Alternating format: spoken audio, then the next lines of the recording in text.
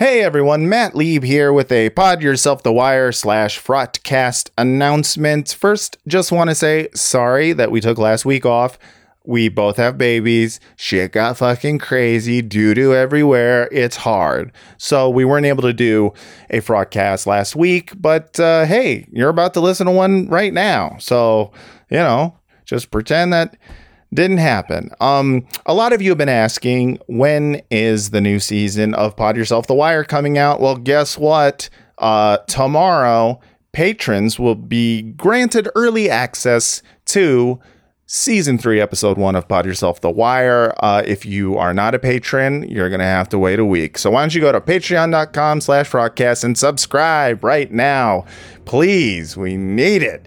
We need the money, guys. I'm not begging or nothing, but fucking Vince doesn't have a job anymore. So patreon.com/Frotcast. You're not just getting early access to Pod Yourself the Wire. You're also getting Frotcast episodes every week-ish. So why not subscribe? So do it now, please, and thank you. Also, part of this announcement is to just let people know that we are also doing video of the podcast now. Now, Vince and I are showing our beautiful faces as well as our guest faces on the YouTube. That's right. The younger piggies demand faces for some reason. And it's also really easy to do. So I was like, fuck it, let's just do it. If you go to youtube.com, search for Frotcast, you'll find our channel. It's the one with the dog on it in the avatar. I think there's another channel that exists. Don't worry about that one. It's the one with the dog. I'll figure out how to get youtube.com/Frotcast at some point. I'm new, but yes. So if you want to watch video of the podcast, you can, or you can just listen to it. It's basically the exact same thing. Except for now my clips also have a ridiculous video aspect to it. So you don't want to miss that. So yes, subscribe to our channel. You can find it on YouTube by searching Frotcast.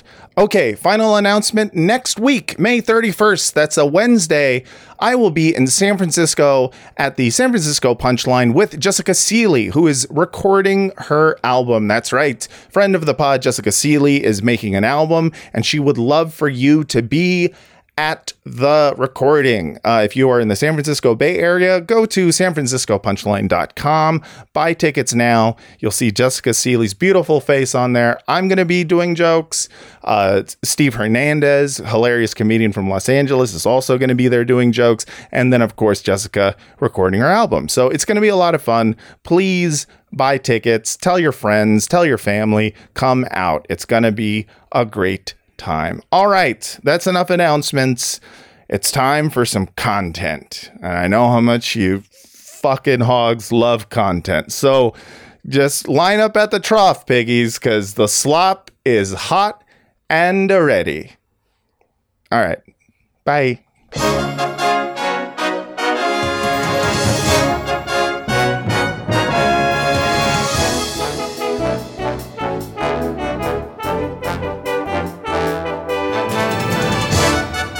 What's going on? You're listening to the Frotcast. I'm Vince Mancini. We're coming at you semi-live? Not live. We're not live. Okay, we're like literally not live. We're coming at you not live. I mean, we are in living color. Yeah. We coming are at happening you in Technicolor. In living color. You can do what you want to do in living lumber. Mm-hmm. Joining me as always. Are you having a stroke? I am having a stroke. Oh, you having a stroke? Oh, you having a stroke? Is the irregular regular, Mr. Matt Lieb. Hi, everyone. You can do what you want to do in living lumber. Happy to be here. Very excited. What a monumental day for America, for commerce in general. Mm-hmm. Why is that? Dude, today's the day. Of what? This is like why I thought this is an emergency pod. Today is the day that HBO Max becomes Max. That's right. Yeah. Yeah. Oh my. I'm like, I've been waiting for it because I'm so excited. I like rebrands. That's my thing. I love it when corporations are like, you know what? We need to pivot. I mean, you joke, but I mean, finally, there's going to be an app out there that has The Sopranos on it. Yeah. It sure is. Pretty sick. Who's our guest? I thought you were going to do that, but we got Joey Devine joining us. Hey. It's me, Max. Max the is home here. For Joey Devine. Max is here. We're very excited to have Max. Max of formerly HBO Max. Thank you so much for coming on. Can you tell us about the new content you have coming up? Oh, I have so much new content. 30-Day Fiance. 7-Day Fiance. You're going faster and faster. What are you, Tim Ferrissing us right now? The 4-hour fiance. I mean, that's what David Zaslav's like thing is, right? Isn't he? He's the discovery man. That yes. He's all about like fiancés in different days, and also people being naked and afraid. So you were trying to explain this to me last night, Joey, about the rebrand. Like what? So we ended the bit. Is he no longer Max? Oh, sorry. No, I'm just kidding. Okay. Let's go. No, I want to hear about the rebrand. No, because I didn't understand it. Like I just thought that they're doing like a dumb name change. Like is anything actually changing, or are they just changing the name? I think they're just changing the name, but like the idea. A guy who does not care about HBO took over HBO is what happened here. That rules. Good. Like because Discovery technically made a lot more money than HBO, right? So his idea is like, why are we spending so much money on good television when we could just be airing all television? Why can't we make more Little People Big World or whatever? Yeah, we want to be known as the TLC network who has platformed child molesters from almost every state throughout the South. In fairness, they didn't know they were child molesters until later on, and then when they were, how could anyone guess that someone was a child molester who's involved heavily in the child pageant industry? But to be fair, there are a lot of people who aren't child molesters who just think little kids are hot. I'm just trying to be fair, guys. In all fairness.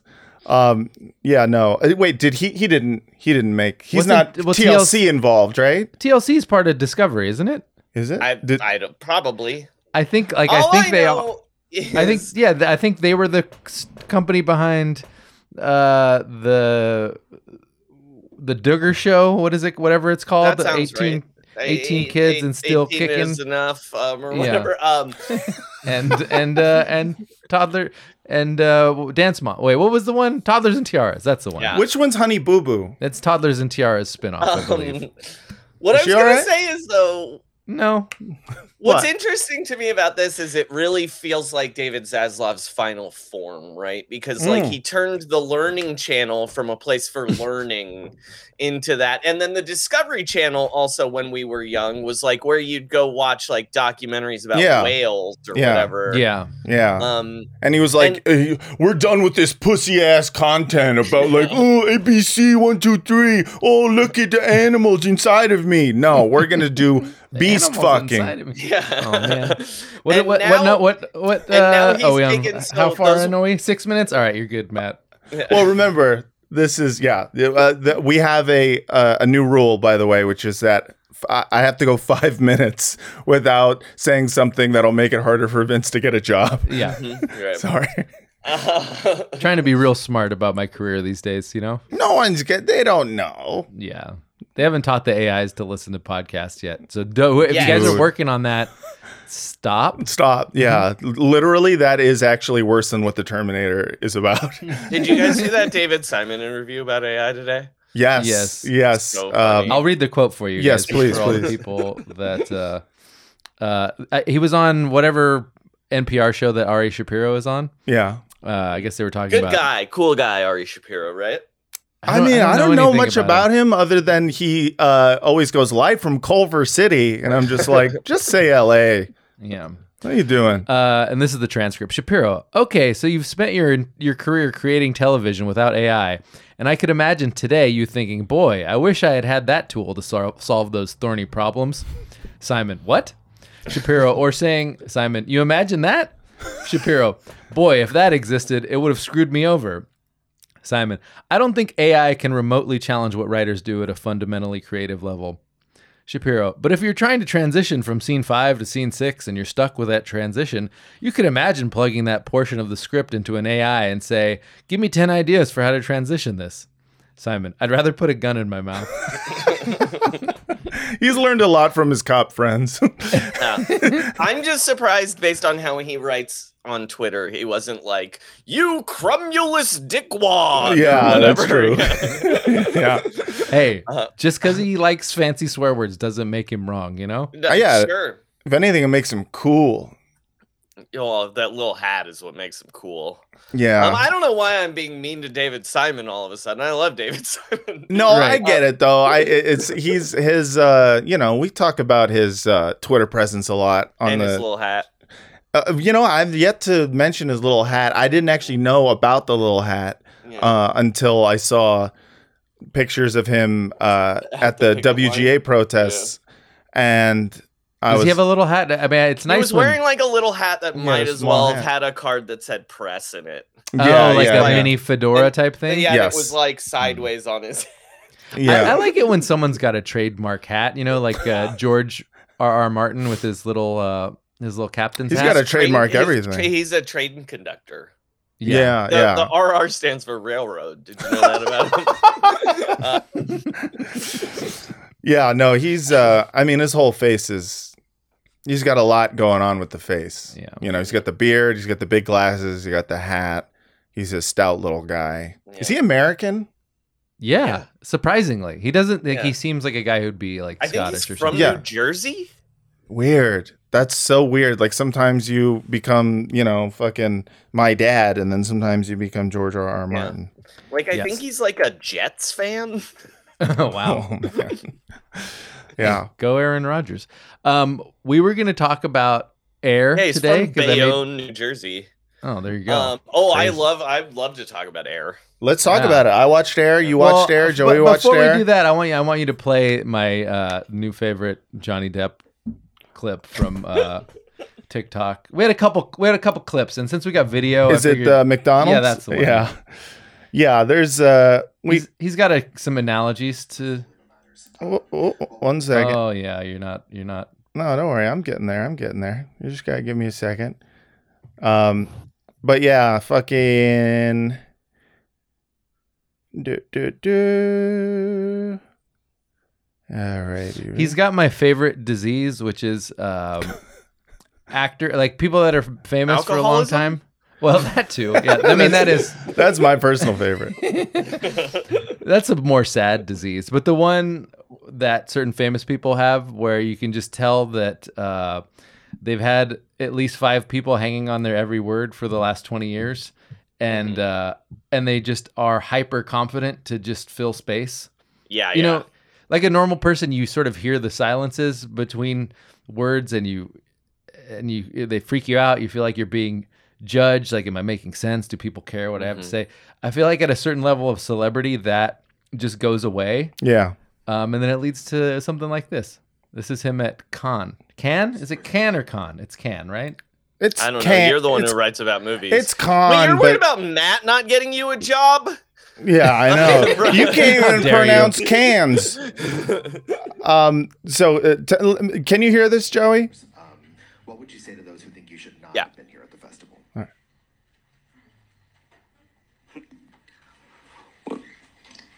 So we're talking theoretically about what would I do if there were people who didn't want me to come to the Cannes Film Festival?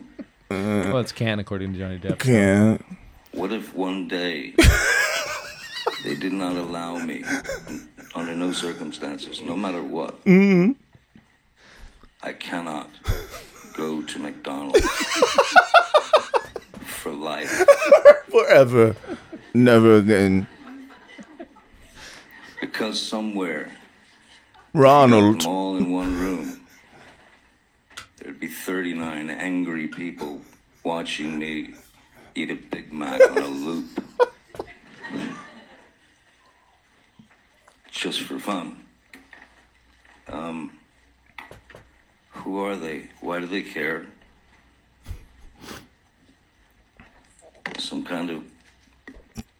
Some species, some tower of mashed potatoes.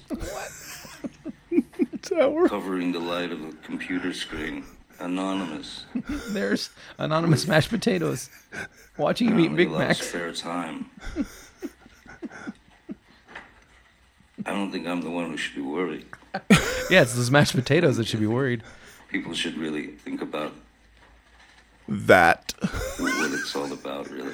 People should be thinking about if I was in a McDonald's and there was some mashed potatoes there, typing on a computer that it's bad when I eat McDonald's. Many, analogies there that I don't understand.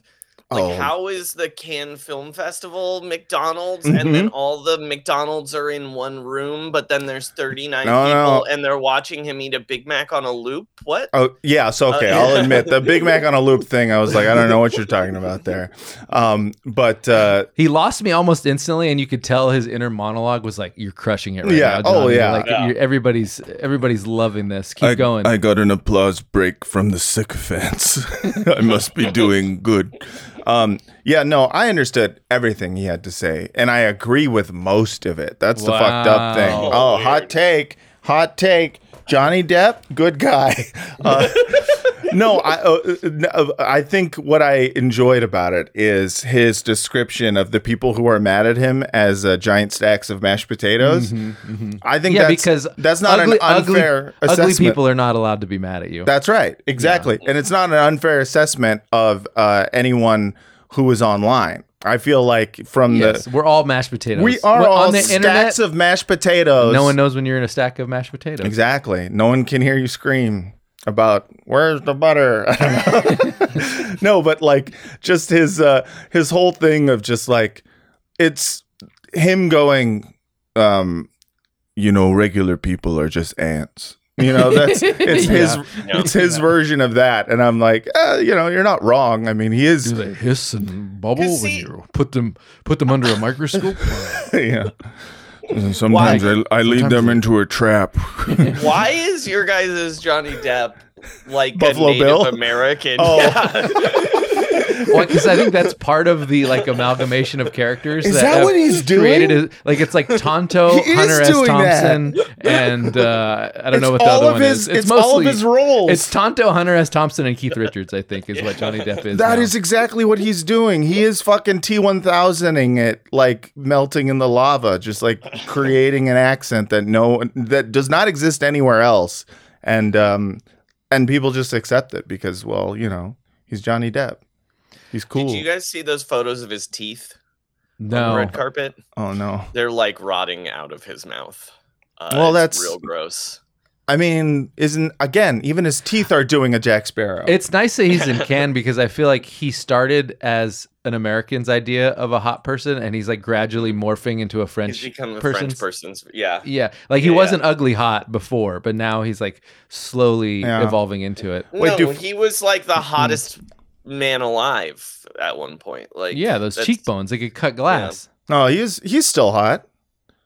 He's still hot. Sure. He's still hot. Yeah, I'll give him that. Oh, he's hot, dude. You know why he's hot? Go on. Because I know when he looks at me, which he doesn't, but if he ever did, he would be like, "You're a stack of mashed potatoes." Wait, are you a great big fat person? Are you a great big stack of mashed potatoes? Are you a great big stack of the mashed potatoes? That doesn't work. It puts the butter on its potatoes. It puts the butter. Speaking of which, Joey, you were my date last night to a Top Chef event. After my wife got mono. I'm so jealous, dude. Yeah, your wife got the kissing disease. She did. I mean, it's probably because of all the guys I make her make out with for the OnlyFans that we have. Hey, baby, gotta eat. That's right. Baby, gotta eat. Yeah, they did Restaurant Wars live, and they invited me because I'm a very important Top Chef recapper. And in fact, you were so important, they had you seated at table 1 next to Tom Colicchio. It was actually horrifying. We were like looking for, like, the publicist was like, "Oh, I put you at a good table," which I thought meant like, "Oh, there'll be like one with food on it. There'll be other funny bloggers there, funny people there." Yeah, yeah. No, and then it was with Tom Colicchio. I roll up to my empty seat and I see Tom's Colicchio's name card next to mine. I was like, Well, did someone make a mistake? That's not totally true. It wasn't next to yours. There were 2 empty seats, and you tried to make me sit next to him, and I was like, I'm not doing that. I did. I mean, he is a very intimidating man. Yeah, because you just had an interview with him like 20 minutes before that you were like, he didn't want to be talking to him right now. No, he's intimidating also because you know who he is. Well, but it's also... As someone who has no idea who this guy is, I find this all very It's funny. partly that you know who he is, but it's also partly that, speaking of people from New Jersey, like he is a guy from New Jersey, and he has like that very sort of New Yorky, like East Coast thing where you start talking and you're like 3 words and you're looking at him and you're like, this person is very skeptical of me. I better bring this question home in a way that makes him happy. And most of the time I did, but I think maybe that's part of why it feels like I wanted to interview him, because I know he intimidates me in that way. Oh. But anyway, yeah, so we sat next to him through this entire Top Chef dinner. Yeah. And it was pretty delightful. It was fun. Yeah. Did you talk to him about stuff? Were you just like, We hey, did. who do you think the toppest chef is? Well, no. Who's the bottom chef? If there was like a power bottom chef, I would say there was a very interesting dynamic at our table where Vince and I were just trying to have dinner and have a conversation with the people at the table. Sure. While there were other press people there who just saw this as a networking opportunity? as a way to ask Tom Colicchio rapid fire questions as quickly as possible the entire 2-hour dinner. So like what's your favorite Chinese food in East Village? Stuff like that. That's the worst kind of question. It's not even just like someone who's just like low key trying to let no one know that they're secretly doing a listicle. We did find out that he did not like the menu and he loves the bear, which I thought that was surprising to me. He didn't like the menu? No, he thought it was too broad. I mean, it was pretty broad. It was broad, but I thought in a good way. But it also seemed, I don't know, the menu seems much more like spiritually accurate to food and like the restaurant industry than the bear does. Like, the bear is the bear's just like a slick, well-made show that I'm like, I don't think Chicago. I don't think a bear would open a sandwich shop. Restaurant would be serving risotto to go. I don't think a bear knows how to cook. Right. That's when I watch a show, I go, I don't know if that guy's really a bear. Well, it doesn't seem like a bear. It doesn't seem like bear behavior. It's just like he should be sleeping at least. Honey, he should be stealing picnic baskets. Yeah, I mean, I've seen a bear steal picnic basket, but I've never seen one over at a restaurant. Yeah, this is crazy. I get it though, actually, because to me, the bear, as someone who's worked in restaurants, the like chaotic part of it feels like a restaurant, like in the weeds, where the menu never feels that way. It's true, and like the idea of working, I mean, like the conflict of the show is like having to work with people who have personality disorders, which I think is also the restaurant industry. Exactly, very true to that. Yeah. I mean, the bear is just a completely different animal, so to speak. No, whereas like the menu is, the menu is kind of like a revenge fantasy.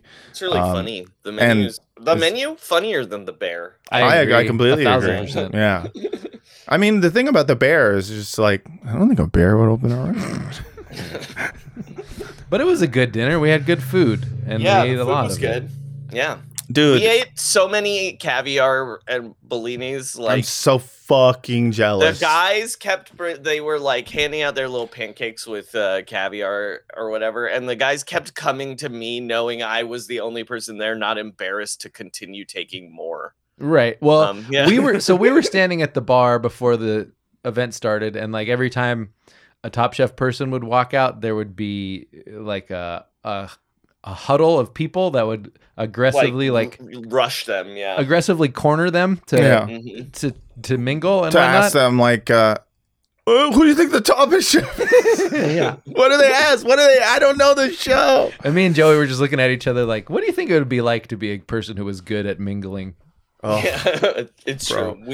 We'd all be more successful if we could do that. Are you kidding me? Like I see that. I see people who like are just able to go to a party and be like, who's the most go talk to every important? Yeah. Well, not just stranger, because I can talk like to strangers. A radar for important people. A radar for important people, and a shamelessness that allows them to go up to them and be like, "Hi, important person, help me, help me, help me, help me, help me, help me."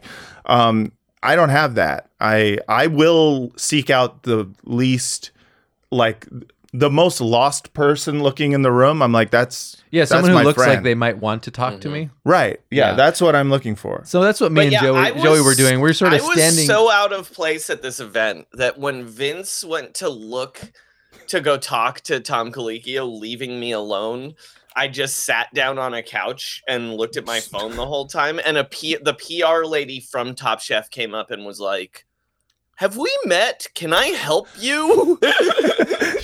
And I was like, I literally was just like, "I'm Vince's guest. I'm just a guy. You don't have to worry about me at all." Yeah, so we camped you out. You could help me, but it's truly not worth your time. Yeah. Like, you could. I'm not judging you on this. Like, you can just, Just pretend I'm not here. This is, I hate this. So we were sort of just camped out, like, at the bar, which happened to be next to the entrance where the waiters have to come back to bring the food back to the kitchen. That's so the best every time place they in the had house. Like two or three stray blinis left that they couldn't get rid of. They're like, "Do you guys want these?" And me and Joey were like, "Well, yeah, of course. You're the green bin." I love that. Of course we do. My favorite Jules Posner joke was working in a restaurant and you're supposed to throw the leftovers in the green bin. He goes, "Fuck you, I am a green bin."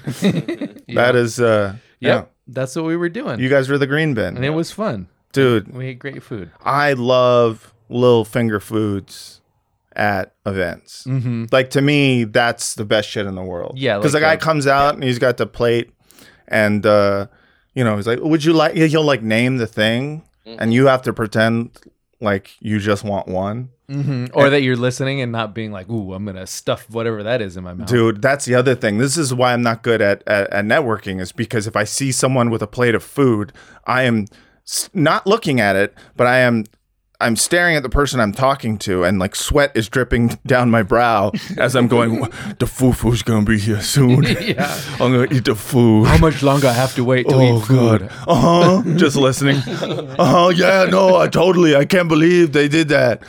And then you get the food, and then everything's good. First you get the food, then you get a power, and then you get the women. That's right. So Air.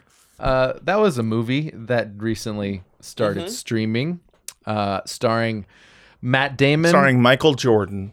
Matt Damon as Sonny Vaccaro. No, it's starring the idea of Michael Jordan. It's starring Michael Jordan. The guy who played Michael Jordan in that, great. He did the best job of anyone in that movie, I thought.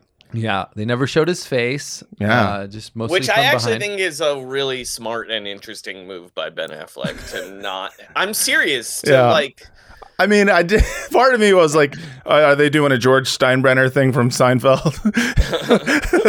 They never show his face. Well, no, but it's just Michael Jordan's so famous. The second they show you Michael Jordan and it's not Michael Jordan, the audience is like, "I'm out on this." You know what I mean? Yeah. Yeah, no, I liked that choice as well. So I kept forgetting that they should have had Larry David do his voice though. Mikey wants Wheaties contract. That would have been fun. Yeah, remember that line? I do. Mm-hmm. So it was about the Sonny Vaccaro's drive to get Michael Jordan signed to Nike. That was the movie. Apparently, it had to be based on like a memoir that Sonny Vaccaro wrote, or did somebody just choose him as the main character? I assume. Yeah. Like at this point, I don't know whether Ben Affleck is a good director anymore. Wait, did he? I think Ben Affleck is a good director. Did he direct that? I'm pro Ben Affleck. I love The Town. I thought, and I loved that Gone Baby Gone. Gone Baby Gone. I thought was great. Argo's entertaining. Argo, fantastic. It's a good corny movie. Argo is one of those movies. It's like, and this is a compliment. It's like Bridge of Spies, where you're just like, this is a movie about a thing that is like semi-historical, somewhat interesting, and I am entertained all the way through. Yeah. Every scene that leads into the next scene, I'm like, yeah, that was good. Yeah, that was good. I'm at no point am I going, what is this shit? And that's hard to do. That's not like an easy thing. What I like about Ben Affleck is it feels like he's just decided his favorite genre of movie is TNT movies. Yes. Yes, that's right. He makes good ones. And yes. There aren't very many of those anymore. Counterpoint, did you ever see Live by Night? I did. I don't know that one. It's not good. No. Really not bad. good. Wait, is that the one where you played a gangster? Yeah, he played a gangster, and his girlfriend was, I think, Zoe Saldana. The only part of the movie that I remembered was someone asking Ben Affleck's character in a Boston accent, "Hey, Tommy, is your girlfriend a S word or an N word?" And he goes, "She's both," and kills him. Yeah. Okay, hold on. I want to know what the S word is. Well, it rhymes with Rick. Oh, yeah. I forgot about the S word. Yeah. No, I mean, first of all, you just described a really great scene. I mean, it sounds like a progressive scene that has a moral and is also unafraid to be socially conscious. Mm-hmm. So this movie's kind of like Argo in that it's, like you said, it's a TNT movie. It's sort of, it's about the unorthodox guy who bet big on a dream and won and did a good business. As someone who knows this story and knows Sonny Vaccaro well, because I'm a basketball guy. I don't know him personally, but he's been in my life for a long time as a figure. Mm-hmm. Yeah. I would say the biggest mistake they made in this movie is they did the thing where they clearly switched roles, Ben Affleck and Matt Damon, because Ben Affleck should be playing Sonny Vaccaro and Matt Damon should be playing Phil Knight. Right, because Ben Affleck looks like the hungover gambler loser. Sonny That Vaccaro is true. has huge loser energy, and that's why everyone hates him at the beginning of the movie. But because he's played by Matt Damon, it doesn't make any sense. Because Matt Damon is a winner. That's a very good point. I did not even consider that, but you're 100% right. Yeah. I ended up all I could think about mostly was the construction of this movie when I was watching it. And at first, in what way? The construction? It feels really it feels like a slick, well-made movie at first. Every transition has a needle drop of a foot tapping song. Yeah. But then I feel like they did it on every transition. There was maybe 5 needle drops too many. Where I was okay. Oh, I'm done with music, with bangers being in movies. I'm done with it. And television. Have you guys watched that Love and Death show? Every other fucking scene transition is just some fucking bop from the 60s or 70s. And I'm just I get it. You can afford the licensing. I was okay with it at first.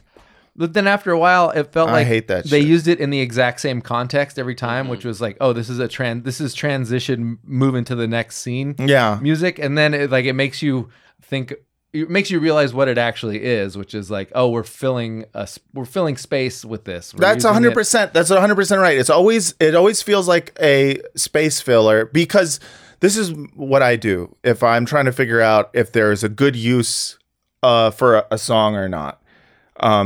Is this something that, signals? I put the word lum in it? Right. Can I put the word lum in? No, does this signal some emotion or whatever, or is this just scene filler?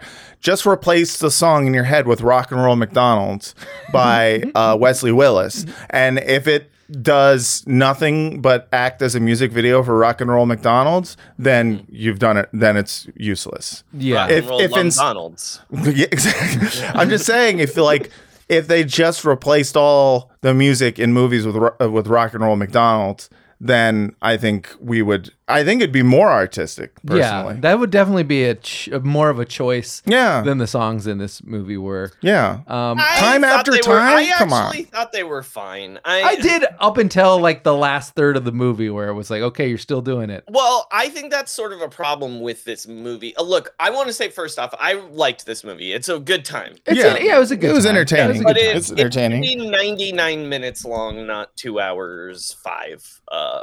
Yeah, it could be a little less long. I think that's sort of the problem with the movie, actually. It's a little too long.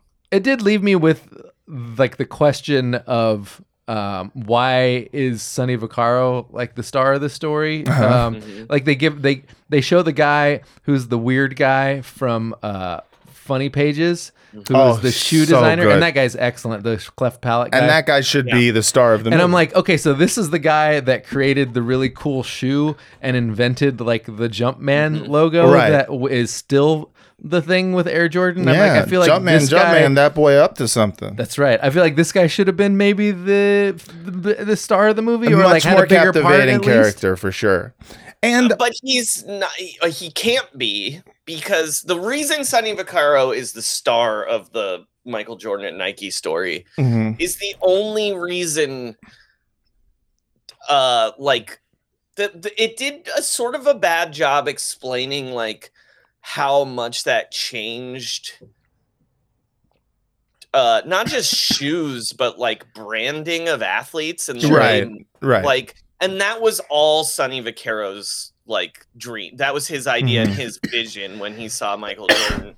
And he like both had to convince Nike and Michael Jordan to do it. Right. Yeah.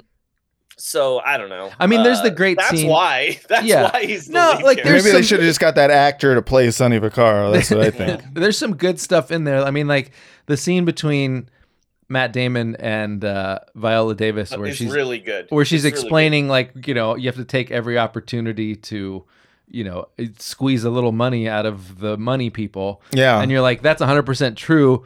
But then also, if we're doing that, why does the guy who actually created the shoe have such a, like the actual creative in this shoe creation story? I think he got paid pretty good. He got to take a picture with Michael. Yeah.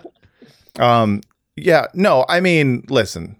It's a story about how Michael Jordan got his. And I'm okay with that. I'm okay with that, for sure. And I think the problem I had with it is that at the moments where it decided it was a drama, the stakes in the movie felt stupid and forced. Well, that's it was like Jason problem. Bateman was like, listen, if this doesn't work, then I can't get my daughter free shoes. Yeah. I would say in general, Jason Bateman cannot handle what the movie needs him to handle from like a dramatic standpoint. And I like Jason Bateman. I love him too. He's really good at the parts where he's like, hey, I'm just a nice guy. Yeah, which yeah. is what he's good at. But like when it needs him to be like, to give the movie stakes. Yeah, exactly. He can't do it. It's not even. It wasn't even that he couldn't do it. It was that, like, I mean, it was that the stakes were stupid. Well, it was another moment that made me think of the construction of the film, where it's like you could feel a studio note being like, okay, we need to put in some stakes here. Right. How did they do it in Moneyball? Oh, he had a daughter and she like sang him a song. That's exactly right. So they're like, that's okay, exactly what this happens. guy needs to have a we No, we don't need to see the daughter. Wait, how did they do it in Jobs? She had a little picture that she drew him. Yeah, we gotta run that one back again. Yeah, smash hit Jobs. I love how they're only going for Sorkin movies.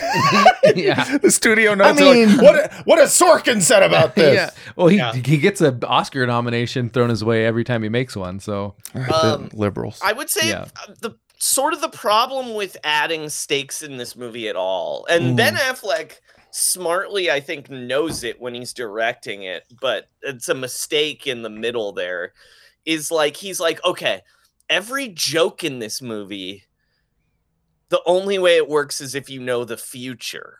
Like, you're like, oh yeah, John Stockton does end up being a famous basketball player. Yeah. Just do it is a good slogan. That's their slogan forever. But all of the jokes have to work by the fact that you live in the future, but the drama is dead because you live in the future. Like, you know, Michael Jordan signs, and like, so it's like writing this weird line where it's like, we can't really act like our audience doesn't know Michael Jordan doesn't sign here. No, like, instead we need to flatter you for knowing the future, unlike these idiot characters who are stuck in the past.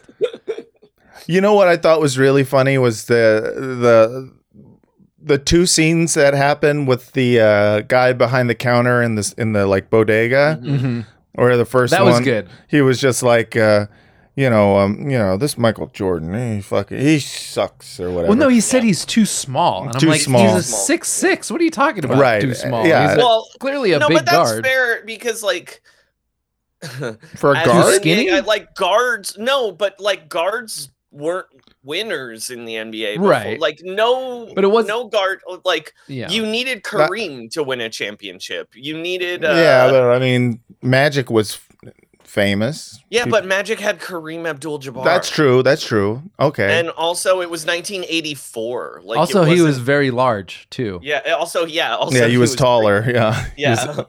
Also, he was tall enough to play center when Kareem was hurt. Yeah. Yeah. But what I liked about it was that, at first the guy was like, Michael Jordan, he's not going anywhere. And then at the end, that guy goes, oh, we all knew it, Michael Jordan was going to be the best. Mm-hmm.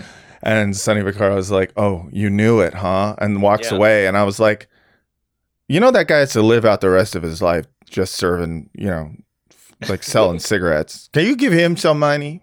Well, I felt like he deserved some money for he talked to him. Yeah, I thought they did a really good job inventing like a moment where Sonny Vaccaro knew that Michael Jordan was like a star based on that one play, which was I thought they did a really good job. They did do a good job because at first I'm watching that clip and I'm like, what am I supposed to see? Yeah.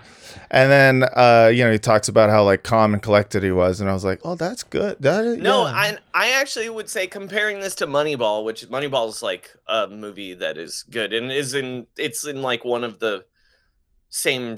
This is like one of the only other movies in the same genre as Moneyball. In that it's like a sports movie that's not about sports. Moneyball does a bad job of that, of explaining the baseball, and does arguably like an even worse job of like inserting like the daughter stakes. So it's like, oh man, he's like I couldn't take Moneyball because he cries when she sings a song from a jeans commercial. Like, come on, man, kill me. But what the one thing I do like about Moneyball and the daughter scene specifically is that it's all in service of a punchline at the end of the movie, which is Billy Beane is such a loser. His daughter is singing him that he's a loser into his car stereo at the end. Yeah, that is nice. And that's funny. That's a funny joke as an Oakland A's fan. But yeah, I mean, but that sequence is really good because they show you the play several times, and as a normal person, you're like, I don't know what I'm looking at. It's like, even as a basketball fan, I didn't know what I was looking at. At first, I thought they were going to point out that he like moved subtly sideways out of like the into an open shooting lane, which is like a very good thing that Steph Curry and Klay Thompson have made careers out of. Yeah, how'd they do this year though? Not good. Oh yeah. How did the Lakers do? Shut the fuck up.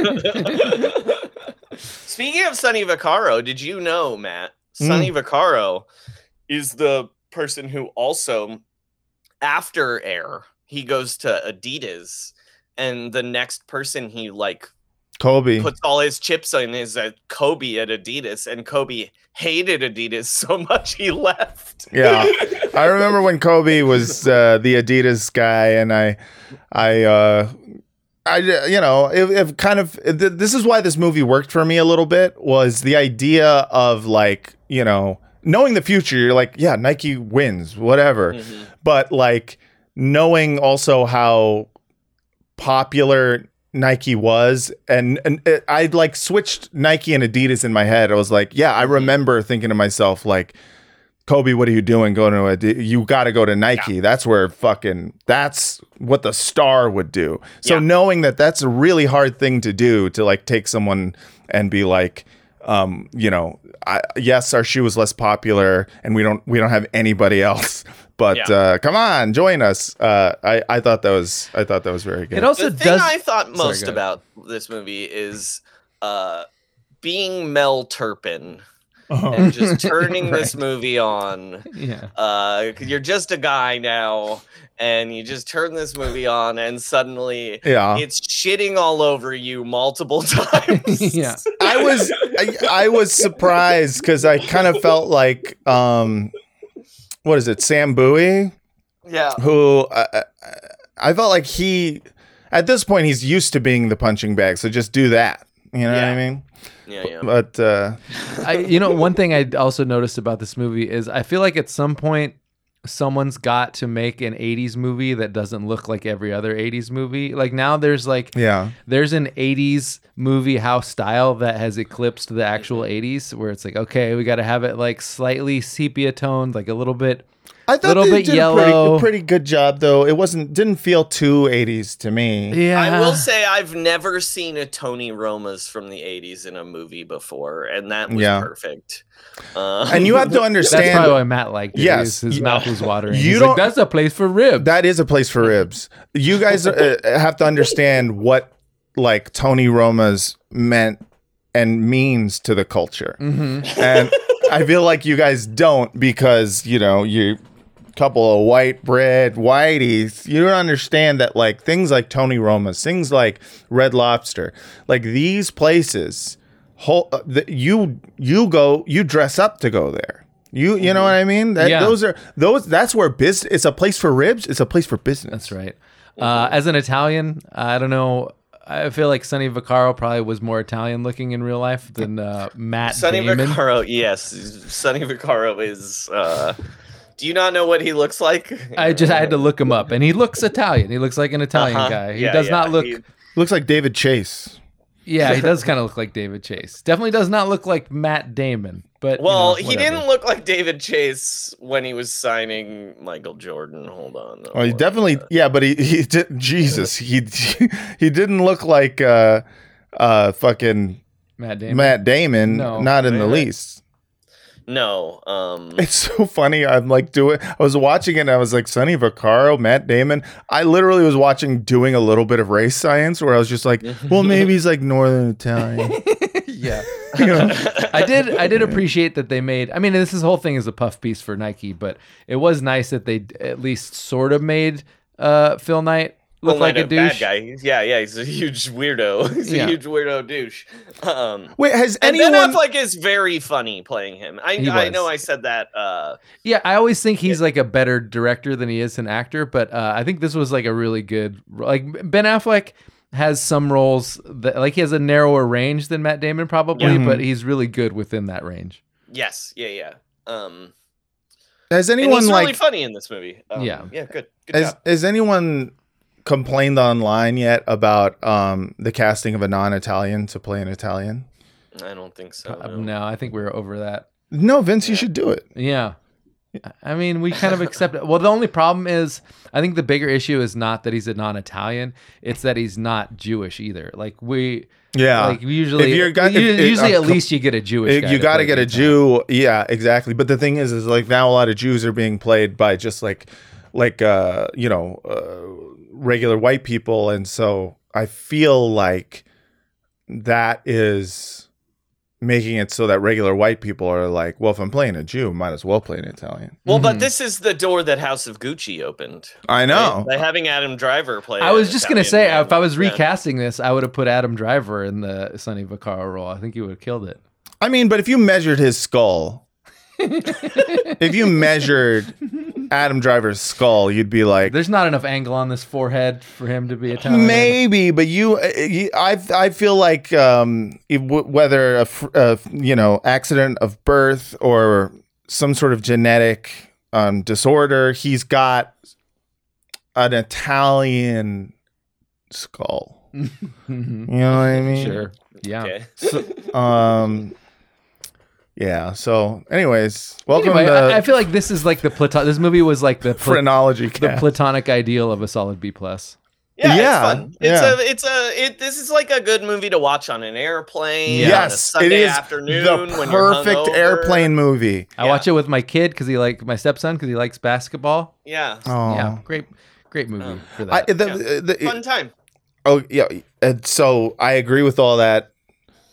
I agree that the movie ended up being good. I fear for the genre that this is going to create. It's already created. It's already happening. Like a movie called Blackberry about the Blackberry I know. came out. I tried to watch it. They have it's got Dennis from It's Always Sunny playing a bald guy, and then which is kind of fun. But is it? Did you try to watch it?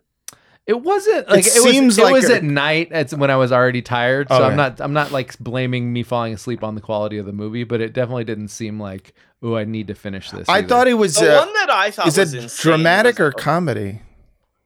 I think it's probably a little bit of both. Okay. But the one that I thought was insane were the trailers for the Tetris movie. I saw that, so I was gonna say like this. So Air was like a slightly better version of Tetris, but like Tetris also had an aspect of it that one of the major characters in it, and you don't find this out unless you Google it. One of the major characters is Ghislaine Maxwell's dad. Really? Yes. Wow. The guy who like Epstein's everywhere. He dude. really is, and so he had Tetris on the island. That's crazy. Even Tetris is in the little black book. But the Tetris movie was crazy because the trailers sold it like it was a thriller. Right. They tried to turn it. Has to sneak Tetris out of Russia. I mean, they turned it into that, and it was so kind of stupid because it was like it just played all of the Cold War movie hits, and you're watching it being like, I think this was more interesting than an underground parking garage where they're like giving blue jeans to each other. Like the actual story is like really weirdly fascinating and like had a lot of weird skullduggery. And obviously like one of the main characters is Ghislaine Maxwell's dad. So, there's a lot of good stuff going on there. Yeah. But is it But again, it was another movie where it was like the main character is just this guy. He didn't invent Tetris. Yeah. Like he just like saw Tetris and he's like, I'm going to be the guy that steals Tetris. I don't want other people to be the guy that steals Tetris from the Russian guy who made it. I'm going to steal Tetris to give to this giant corporation. Yeah. Like, okay, cool. I mean, you gave it to one corporation instead of the bad one. I'm the biggest capitalist. Yeah. That's what the movie is. Yeah. And I think like that's kind of what the genre is of the brand. The brand biopic is I mean, you cannot separate it. Like it is very clearly like propaganda for like it's it posits a meritocracy that's more fair than actually exists in real life. Actually the strangest thing about Air to me is at the end when they're like Sonny Vaccaro is actually the reason NCAA athletes get paid. And it's like, we should tell that story maybe. Yeah. Yeah, but that story, it doesn't have Michael Jordan not showing his face. You know what I mean? Yeah. How do you sell a story about a bunch of losers who never got paid? I will say, as far as like speeches go in movies, that speech he gives in the meeting is really good. Honestly, it was like, I didn't buy that. I didn't buy that part at all. Where it's like, we're all gonna be dead, and you're gonna be a superstar. People are gonna remember your name. I'm like, yeah, for like 30, 40 years, I guess. Well, but Michael like, he's Jordan. still gonna be not. Yeah. No, Michael Jordan is a legend. He's a legend, but like that's gonna fade too. Like that's not. Well, eventually everything fades. He's not like Alexander the Great. Like he was, he was a good basketball player. Right, but I don't think there's right, but there is a handful of like athletes that people will remember for all time. Babe Ruth, yeah, dude. exactly. We're talking Michael about Jordan's Babe Ruth. The same. Yeah, the same. Yeah, I suppose. Yeah, so it's like, as long as basketball exists, Michael Jordan will be a legend forever. Yeah. I mean, not as big as Kobe, but he'll like. I don't know. Somewhere. Like little kids aren't talking about Bill Russell anymore. Little kids They never still talked know about who he is. No, they don't. I don't. Yes, they do. I don't know. Like when you become like a real basketball fan, like when they you learn who won championships or whatever, it's like Bill Russell's like one of the 8 guys. Sure. One of the 8 guys that lined up outside of Matt's mom's door. Listen, bitch. My mom only fucked Lou Alcindor. She didn't like him after the name change. After the name change, she said, "Get out." Yeah, his mama called him Lou. I'm gonna call him Lou. Mm-hmm. I got some other You clips. guys know Brendan McGowan? I know the name. Brendan McGowan is a comic from Chicago. He's from LA, but his dad is the reason Kareem Abdul-Jabbar has a hyphen in his last name. Wow. His dad wrote about the Milwaukee Bucks when Lou Alcindor changed his name, and when to Kareem Abdul-Jabbar, and like right at the end. He went up to him and he was like, "Hey, Kareem, I'm sorry. I just wanted to make sure I spell your name right. Is there a hyphen in between Abdul-Jabbar?" And Kareem went, "There wasn't, but you know what? I like it. There is now."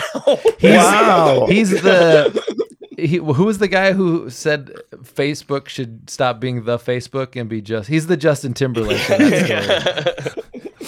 Sean Parker? Yeah, Sean Parker. You know what's cooler than $1 million? A hyphen between your names. Abdul and Jabbar. I like it because the hyphen, I never thought about this, but it almost, I don't know, it implies that the Jabbar family and the Abdul family were like, they couldn't agree on they married, and they're like, let's just hyphenate. Yeah. Is your daughter gonna have a hyphen?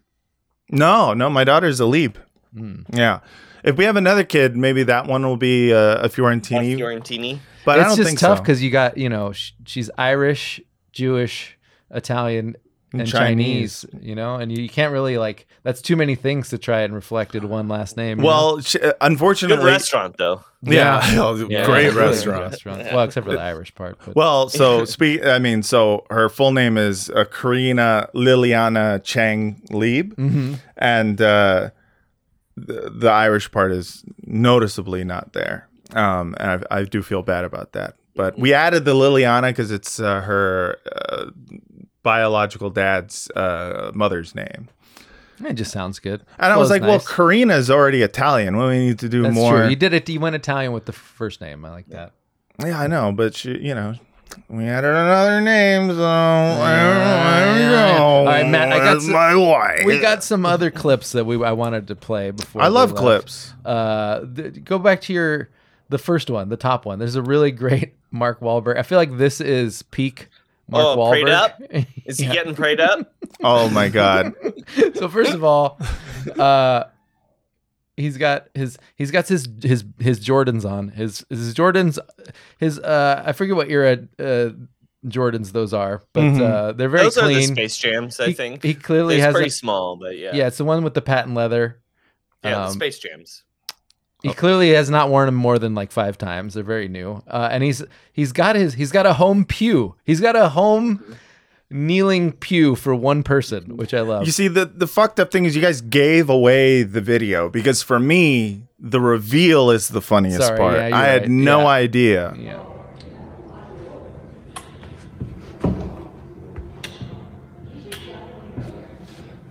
Happy National Prayer Day. Stay prayed up. God bless you. See, that video can't be spoiled, Matt. Yeah, you said spoiled it, and then it's still good. It's still good. It's still good. I was saying maybe I feel like the "Say Hi to Your Mother for Me" sketch is well remembered because I feel like that was the last time in pop culture where you had any chance of doing a Mark Wahlberg parody that was funnier than the actual Mark Wahlberg. Yeah, that's right. He had yet to go full Wahlberg. Joe keeps trying to get me to watch what is this show, the documentary show about him, Wall Street. That's it. Yeah. Wall Street, yeah. And I tried to watch it, but and there's moments like this in there, but it's just too much of someone is producing a TED Talk at the behest of Mark Wahlberg. I'm too stuck in that psychology to even enjoy it, ironically. Yeah. He's really become, though, it's like inside of you there are 2 wolves, Vinny Chase from Entourage and Father Stu. Yeah.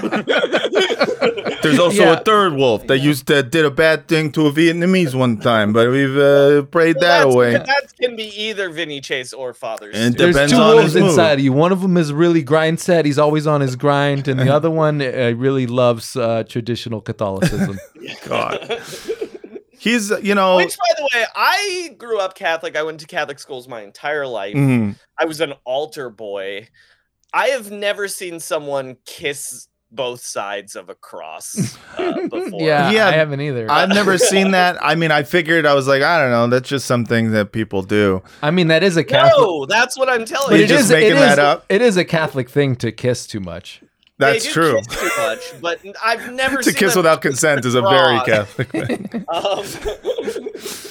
I mean, just kissing and kissing. Yeah, but I watched that video not knowing who it was, and I was like, well, I guess the kissing part is, whoa, Mike Wahlberg. You know, I was like, that's... And he does that face where he's like, it's sort of like when a newscaster has to read a somber story. Like Yeah. he's putting on his He best. is survived by, you know. He's putting on his best, like somber Christian Mark Wahlberg, but he's still Mark Wahlberg. I thought the whole point of Catholicism was that, like, you get all of your, like, weird Christian shit done in one day, and then you live a normal life outside of that. It is. Yeah. I don't like this, like, traditional Catholicism thing where it's like you're just doing evangelical Christianity. Yeah, the whole thing with Catholicism, like the whole benefit of it is it's not like making the pretense of being like cool and modern. It's like That's the whole thing about it. Is it's just like you do the ancient things. Right. It's the Judaism of Christianity where you just start doing like fucking. You're not supposed to understand it. Right. Do the Yeah. chanting. It's in a language you don't fucking get. Everyone's chanting. It's like sad and the jokes suck and you don't want to be there, and then you go home. Yeah, and then you don't really believe in God, but you feel like you have to show. Yeah, and then also they ingrain in you that you're a huge piece of shit, Right. and there's nothing you can do, and you have guilt about it forever. Yeah, the 100%. problem That's is you got a pee-pee and you touch it, and that makes you bad. Right. Yeah, and then you have to say sorry for touching your pee-pee. Yeah. to Right. The priest. Once a month. Yeah. And where like, you know, you fucking God gave you this thing that you love touching, but you hate it. And but you- he hates it when you touch it. and you or someone else living in poverty and pain is like, well, God loves that. yeah. Like Yeah, that to me, I'm like, that's what it's about. Whereas like this new like tradcath thing seems to be very evangelical Christian time. God does not like this new thing feels like, oh, he's trying to sell it as like God wants you to get on your grind. And like, Right. I don't feel like that's Catholicism Well, at all. it especially feels like it feels so weird because when I read those people talking about Catholicism, I'm like, you realize you're talking about a Catholicism that died in like 1956, right? Like Right. you're talking about like pre-Vatican II Catholicism, and it's like, have you seen the Pope we have now, who's like, yeah, abortion's cool, whatever, I don't care. Yeah, he's kind of a chill dude. Yeah, like what religion do you think you're joining? And that's like the I don't know if this is related at all, but it does also feel like the rise in tradcath shit is also like correlates with the cool, you know, Latin American Pope being like a little bit more liberal. Yes. And so it's like a meme too. Yeah. Like the religion is a meme yeah. that Mark Wahlberg is the Pope of now. Yeah. I don't like it. It sucks. I got another great clip for you. Oh, more clips. I love clips. This is on the same track of Johnny Depp. I will say is Mark Wahlberg for sure when he gets communion is not a double hand guy. He's a weird little tongue out. Put it on the tongue, yeah. Hate it. Yeah. Hate the tongue out person. Yeah, that always seemed the he hottest wants the to me. Jesus facial. Yeah, that's what it's like. It's like it's the Jesus facial. That's right. It's like, you know, fucking. Just put your little hand. It's like that e-girl, you know, porn thing where they like cross their eyes and stick their tongue out like an anime girl. Yeah. When I get communion, I do ahe gal. Now I want to see that. I want to see someone taking communion, but with that e-girl face, crossed eye. Yeah, I'm horny. All right, which one? The Elon, because I feel like Elon is trying to do a little bit of Johnny Depp here, Oh God, and it's. I don't think he pulls it off. He hasn't been acting for 20 years, so he doesn't know how to do it quite as well. I mean, he is like, the more Elon news that comes out, the more I'm just fucking over. Yeah, he could have just not done all this. I would love him to just not. He's got the poster's disease, and there's something relatable about that, but very bad person also. Yeah. Now let's hear some of that. Tweets hurt the company. Are there Tesla owners who say, I don't agree with This is him on CNBC. and I know it because he shares so much of it.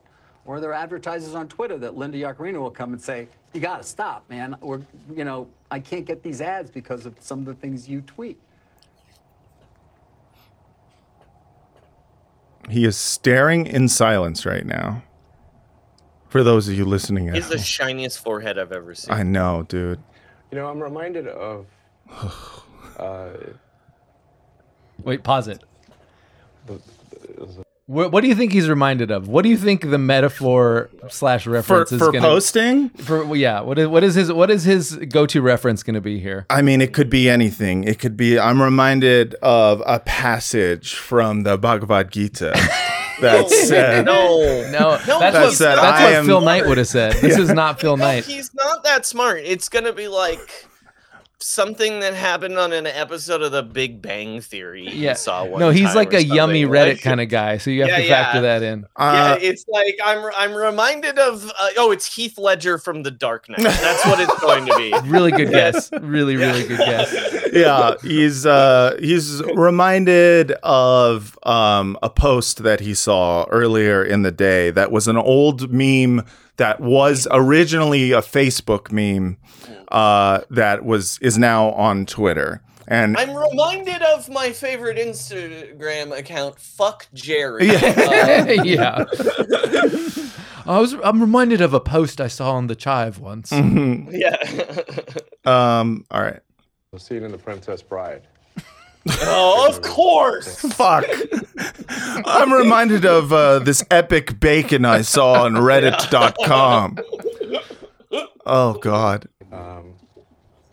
Where he confronts the person who killed his father. And he says,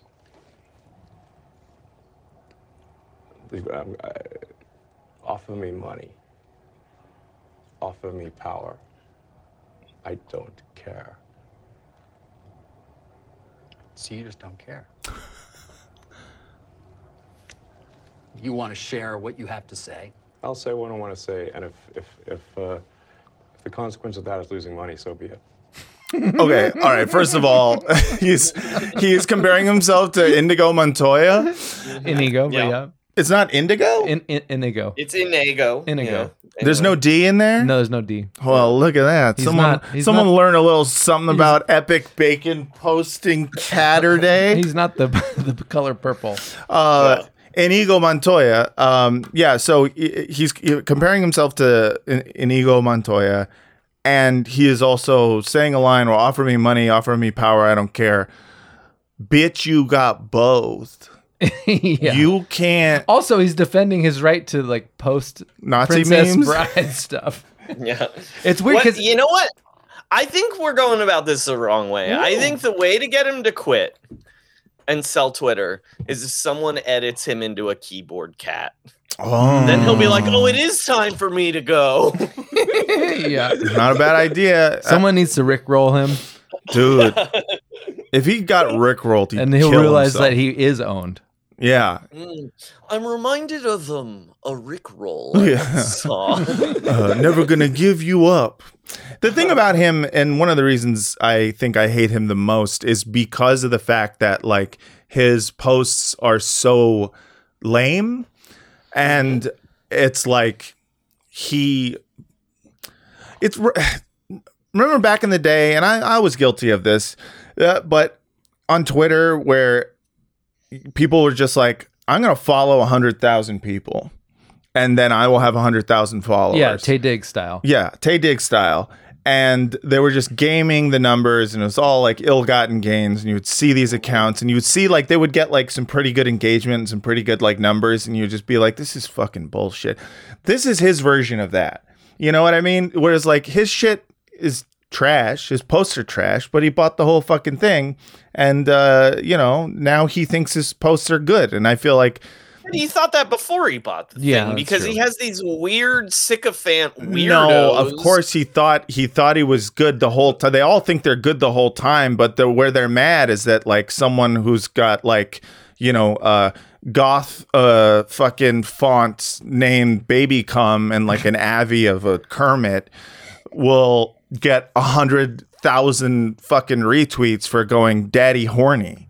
And he was like, this is bullshit. I deserve more for my thoughts and my fucking repurposing of old memes. So instead of, following 100,000 people, he just fucking, bought Twitter. Well, a court forced him to do that, but yeah. Yeah. He actually didn't want to buy it.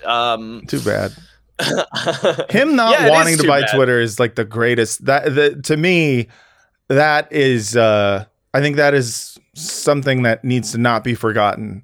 Every time he has to talk about Twitter. He's doing now, the like huge mistake he's made that he hasn't realized, where it's like people with Twitter Blue can post like 2-hour-long videos. Oh, and and everyone's just posting the full Mario movie. Yeah, I clicked on the HBO Max was trending this morning, and I clicked on it, and the first thing that came up was all of John Wick 4.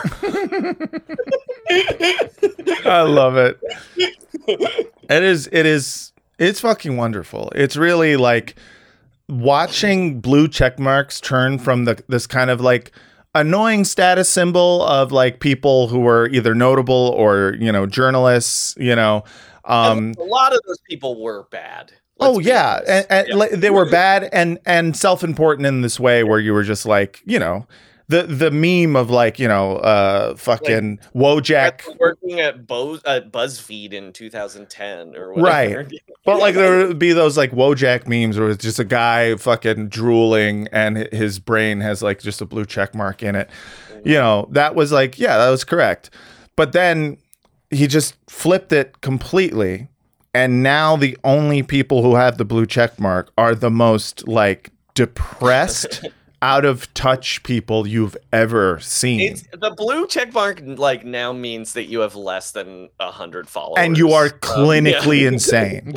Because like fucking sane people are like, someone had a great fucking post where it was like someone pointed out some dumb blue check mark who was just like arguing about something that didn't fucking matter and just insanely mad, and everyone's dunking on them, and someone goes like, you were not prepared for the attention you purchased. And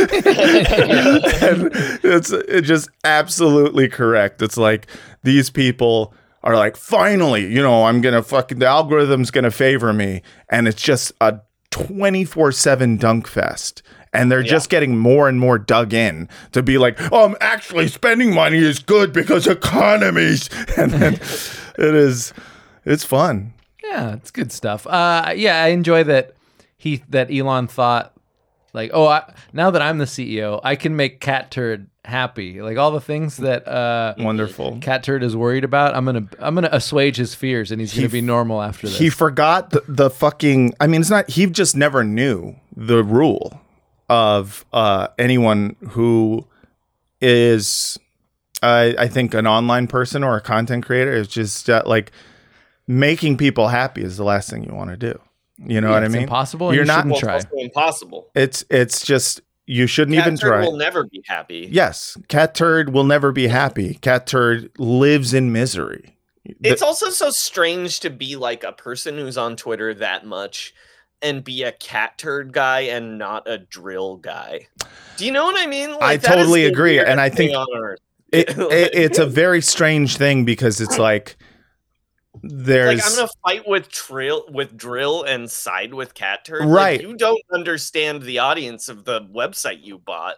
Right. I mean, in the same way also, it's just like that audience they've always existed and they've always been big, like the people who like the fucking shitty political takes guys. They've always existed, and just seeing like someone who's like, no, those guys are correct. It's just like, oh boy, like you just know his brain been melted.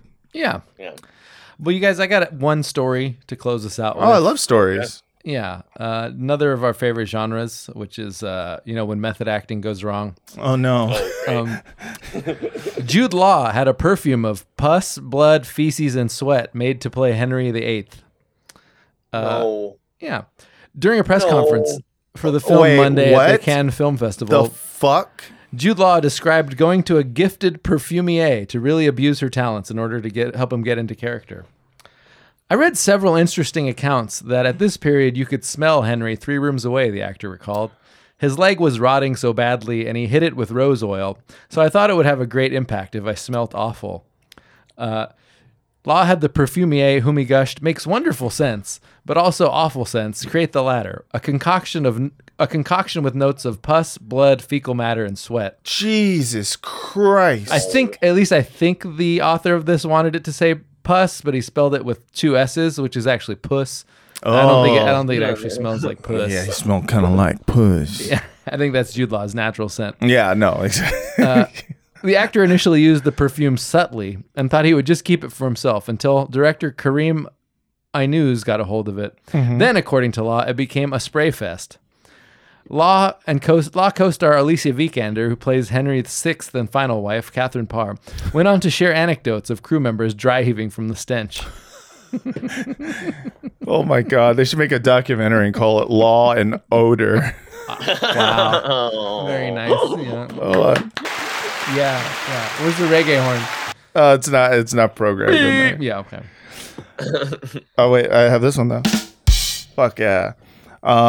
That's fucking Is this Stanislavski? Is he the one who did Method, or is that a different Method? Yeah, he said you should always smell exactly like the person you're playing. I mean, that's like a whole different take on it, because it's just like some people are Lee Strasberg is the Method guy, by the way. Oh, it's Lee Strasberg. Yeah. Wait. Well, they were both part of the same thing at different times. Is Lee Strasberg Hyman Roth? Is that the same guy? Who played Hyman Roth in Godfather 2? I think it was Lee Strasberg, but I'm not sure. Yeah, correct. Wow. Yeah. Good job. Good job, Matt. I don't know how I knew that. I usually don't know nothing.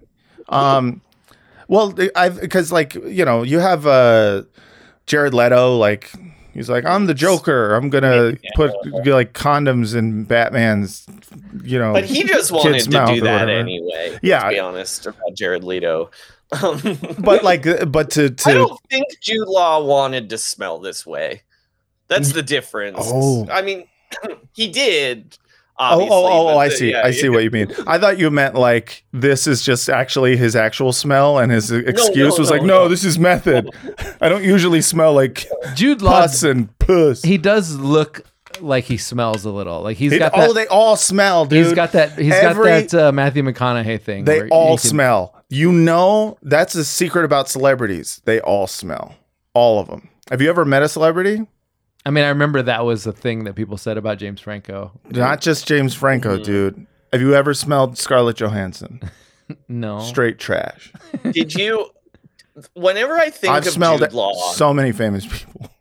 Whenever I think of Jude Law, I think of his 2-year-old accidentally swallowing an ecstasy that was on the ground of a club where they had her birthday party. Is that real? I didn't know this. Yes. Listen, that's a normal thing that happens in England. I love that. Yeah. Was it is the 2-year-old okay? Yeah, the 2-year-old's fine, but they had to take her to the hospital because she swallowed an ecstasy. I feel like that's one of those. those. They were at a birthday party at like a rave club. I'm so sorry, Mr. Law. I'm very, very sorry to tell you this, but your daughter, she's now retarded. I'm very sorry to tell you this, Oh, I'm sorry. That just seems like one of those nationally specific PSAs that they'd have to do. Like, there's got to be one for your baby accidentally swallowing an ecstasy pill. That feels you're very... in the pub, yeah? Or if your daughter's there, yeah, she might take an ecstasy, become retarded, yeah. It'll be like that. Like my friend in Australia was telling me they have PSAs for like not sucker punching people in bars where they have labeled it like the coward's punch, and they have like signs In Australia? Yeah, in Australia. See, this is the thing about Australia. I know that like Vince and like a lot of people who I know who are of your build are like, Australia is great. Australians are great. And I agree. I'm sure they are. I've never been, but I'm like, I feel like I would be the one who would get fucking sucker punched by a bogan or whatever. Tall. Yeah. Yeah, it could be. I just feel like they would be like, look at that big fucker. And then I'm going to take down that big fucking cunt. And then they would sock me in the back of my head and then be like, sorry, I didn't know he was going to die immediately. Well, when I was in Ireland with my brother, with my brothers at one point, my brother met somebody and was trying to get her phone number. And he asked a guy, he was like, hey, do you have a pen? And the drunk Irish guy grabbed him and went, a pen, and then started trying to fight him.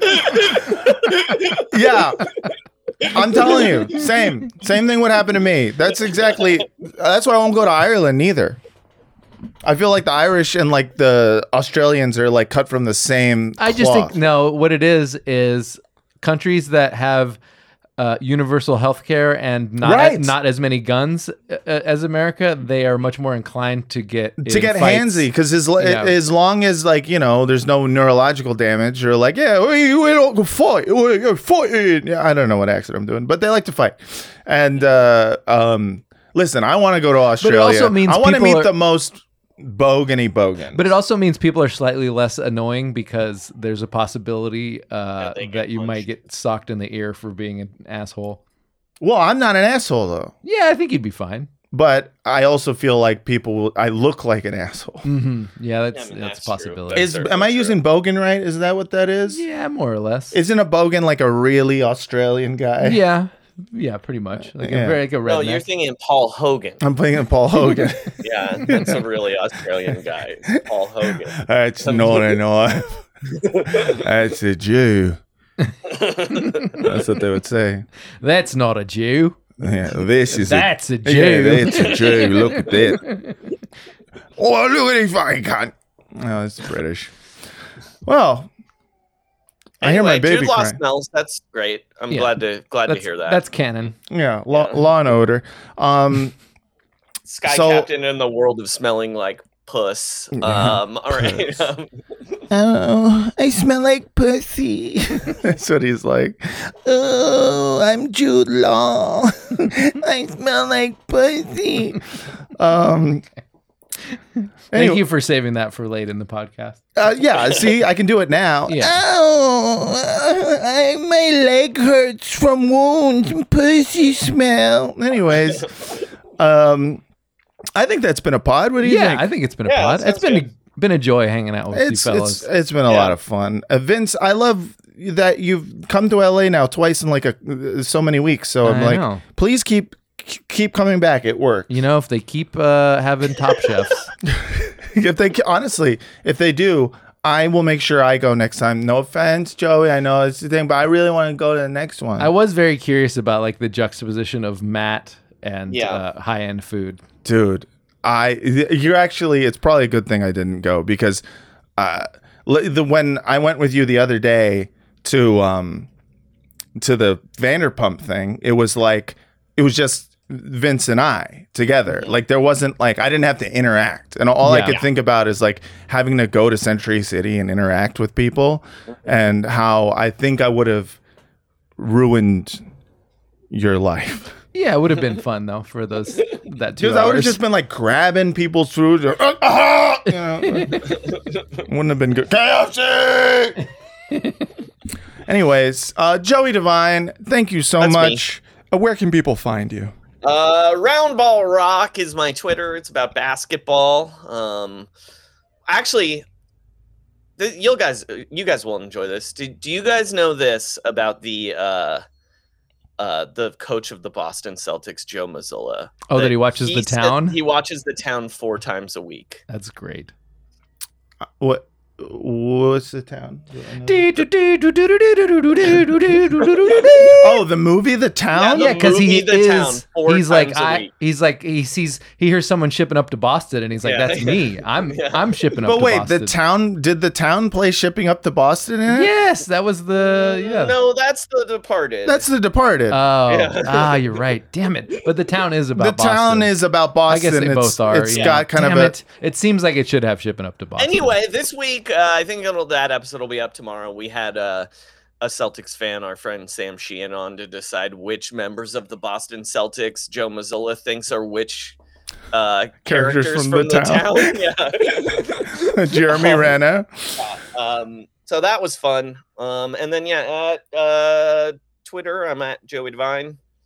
Check him out also, on if anyone's Twitter. hiring in Los Angeles, I'm looking for a job, so let me know. Let him know. Same for me. Yeah, Vince and Joey both need jobs. Matt Lieb, hey, I need a job.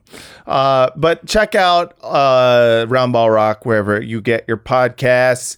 Patreon.com/Frotcast. By the way, this week, episode 1, season 3, episode 1 of Pod Yourself the Wire is back, and it'll be up on Patreon first this week, and then it'll be free the week after that.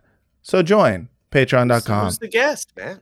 Our very first guest is David J. Roth. He is now going to be on season openers of Pod Yourself the Wire, because it's better than the closer, because it's fucking the finale of the Wire seasons is never like, hey, they wrapped everything up. It's like you're just like, wait, what happened this season? Too many strings. So he's going to be our season opener from now on, and it's a great season. We've got a few episodes in the can so far, and more recording all the time. But you're gonna love it. So enjoy Pod Yourself the Wire. Frotcast@gmail.com for all your questions, comments, and concerns. Vince, what is the Google Voice number? 415-275-0030. All right, everyone. Thanks again so much for listening. And until next time, good night and good chins. Get prayed up. Get prayed up, everybody. Get prayed up.